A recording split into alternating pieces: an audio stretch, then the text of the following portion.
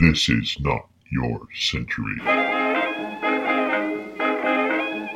This is Not Your Century, where we celebrate the news and the news media of centuries gone by. I'm King Kaufman. September 6th, 1978.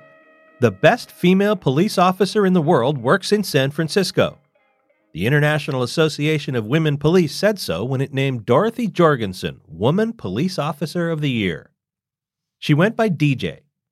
DJ Jorgensen was part of the SFPD's recruit class in 1975. That was the 126th year of new recruits becoming patrolmen in San Francisco, but it was the first time that any of them were women. And it wasn't just DJ. 30 of the 71 new recruits were women. Jorgensen was working as a decoy cop. Her lieutenant said street crime, especially robbery, was down by as much as 40% in the areas of the city where the street crime unit used decoys, such as the Tenderloin. She was 32 years old, 5'4", 125 pounds. In her role as a decoy, she would slump on a urine-stained doorstep or pretend to doze on a park bench.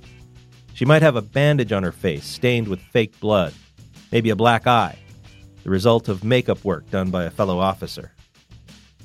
That kind of collaboration is why she was quick to say that Officer of the Year wasn't just her award, but also honored her backup team, who not only helped her with makeup and costumes, but also provided support for the 202 arrests where she'd played the victim. The street crime unit used information from the Crime Analysis Unit. They determined the typical dress and movements of a likely crime victim in an area where Jorgensen was going to be working. Then they'd comb through thrift stores to find the right outfit for her to wear.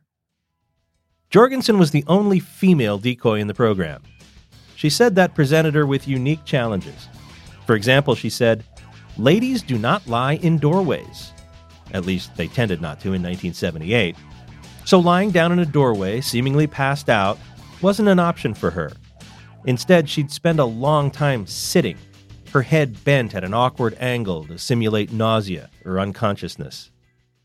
She'd usually have her eyes closed, so she'd develop what she called a sixth sense for danger, as well as a newfound understanding of what real female crime victims went through. She said would-be muggers test potential victims for consciousness by fondling them. She said a man once played with her foot for what seemed like an hour.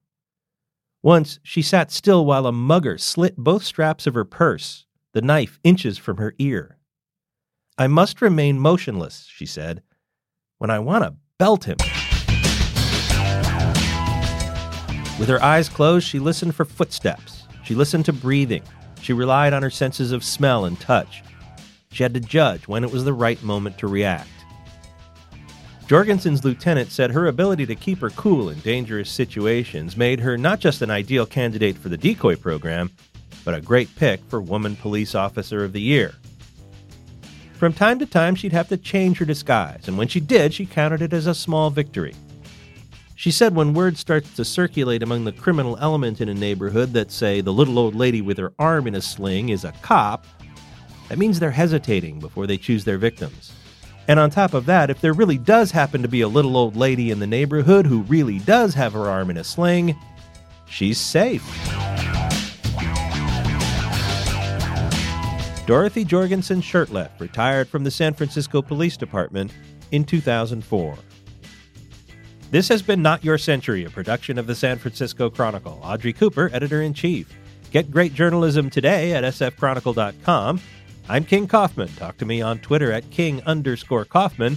We now return you to your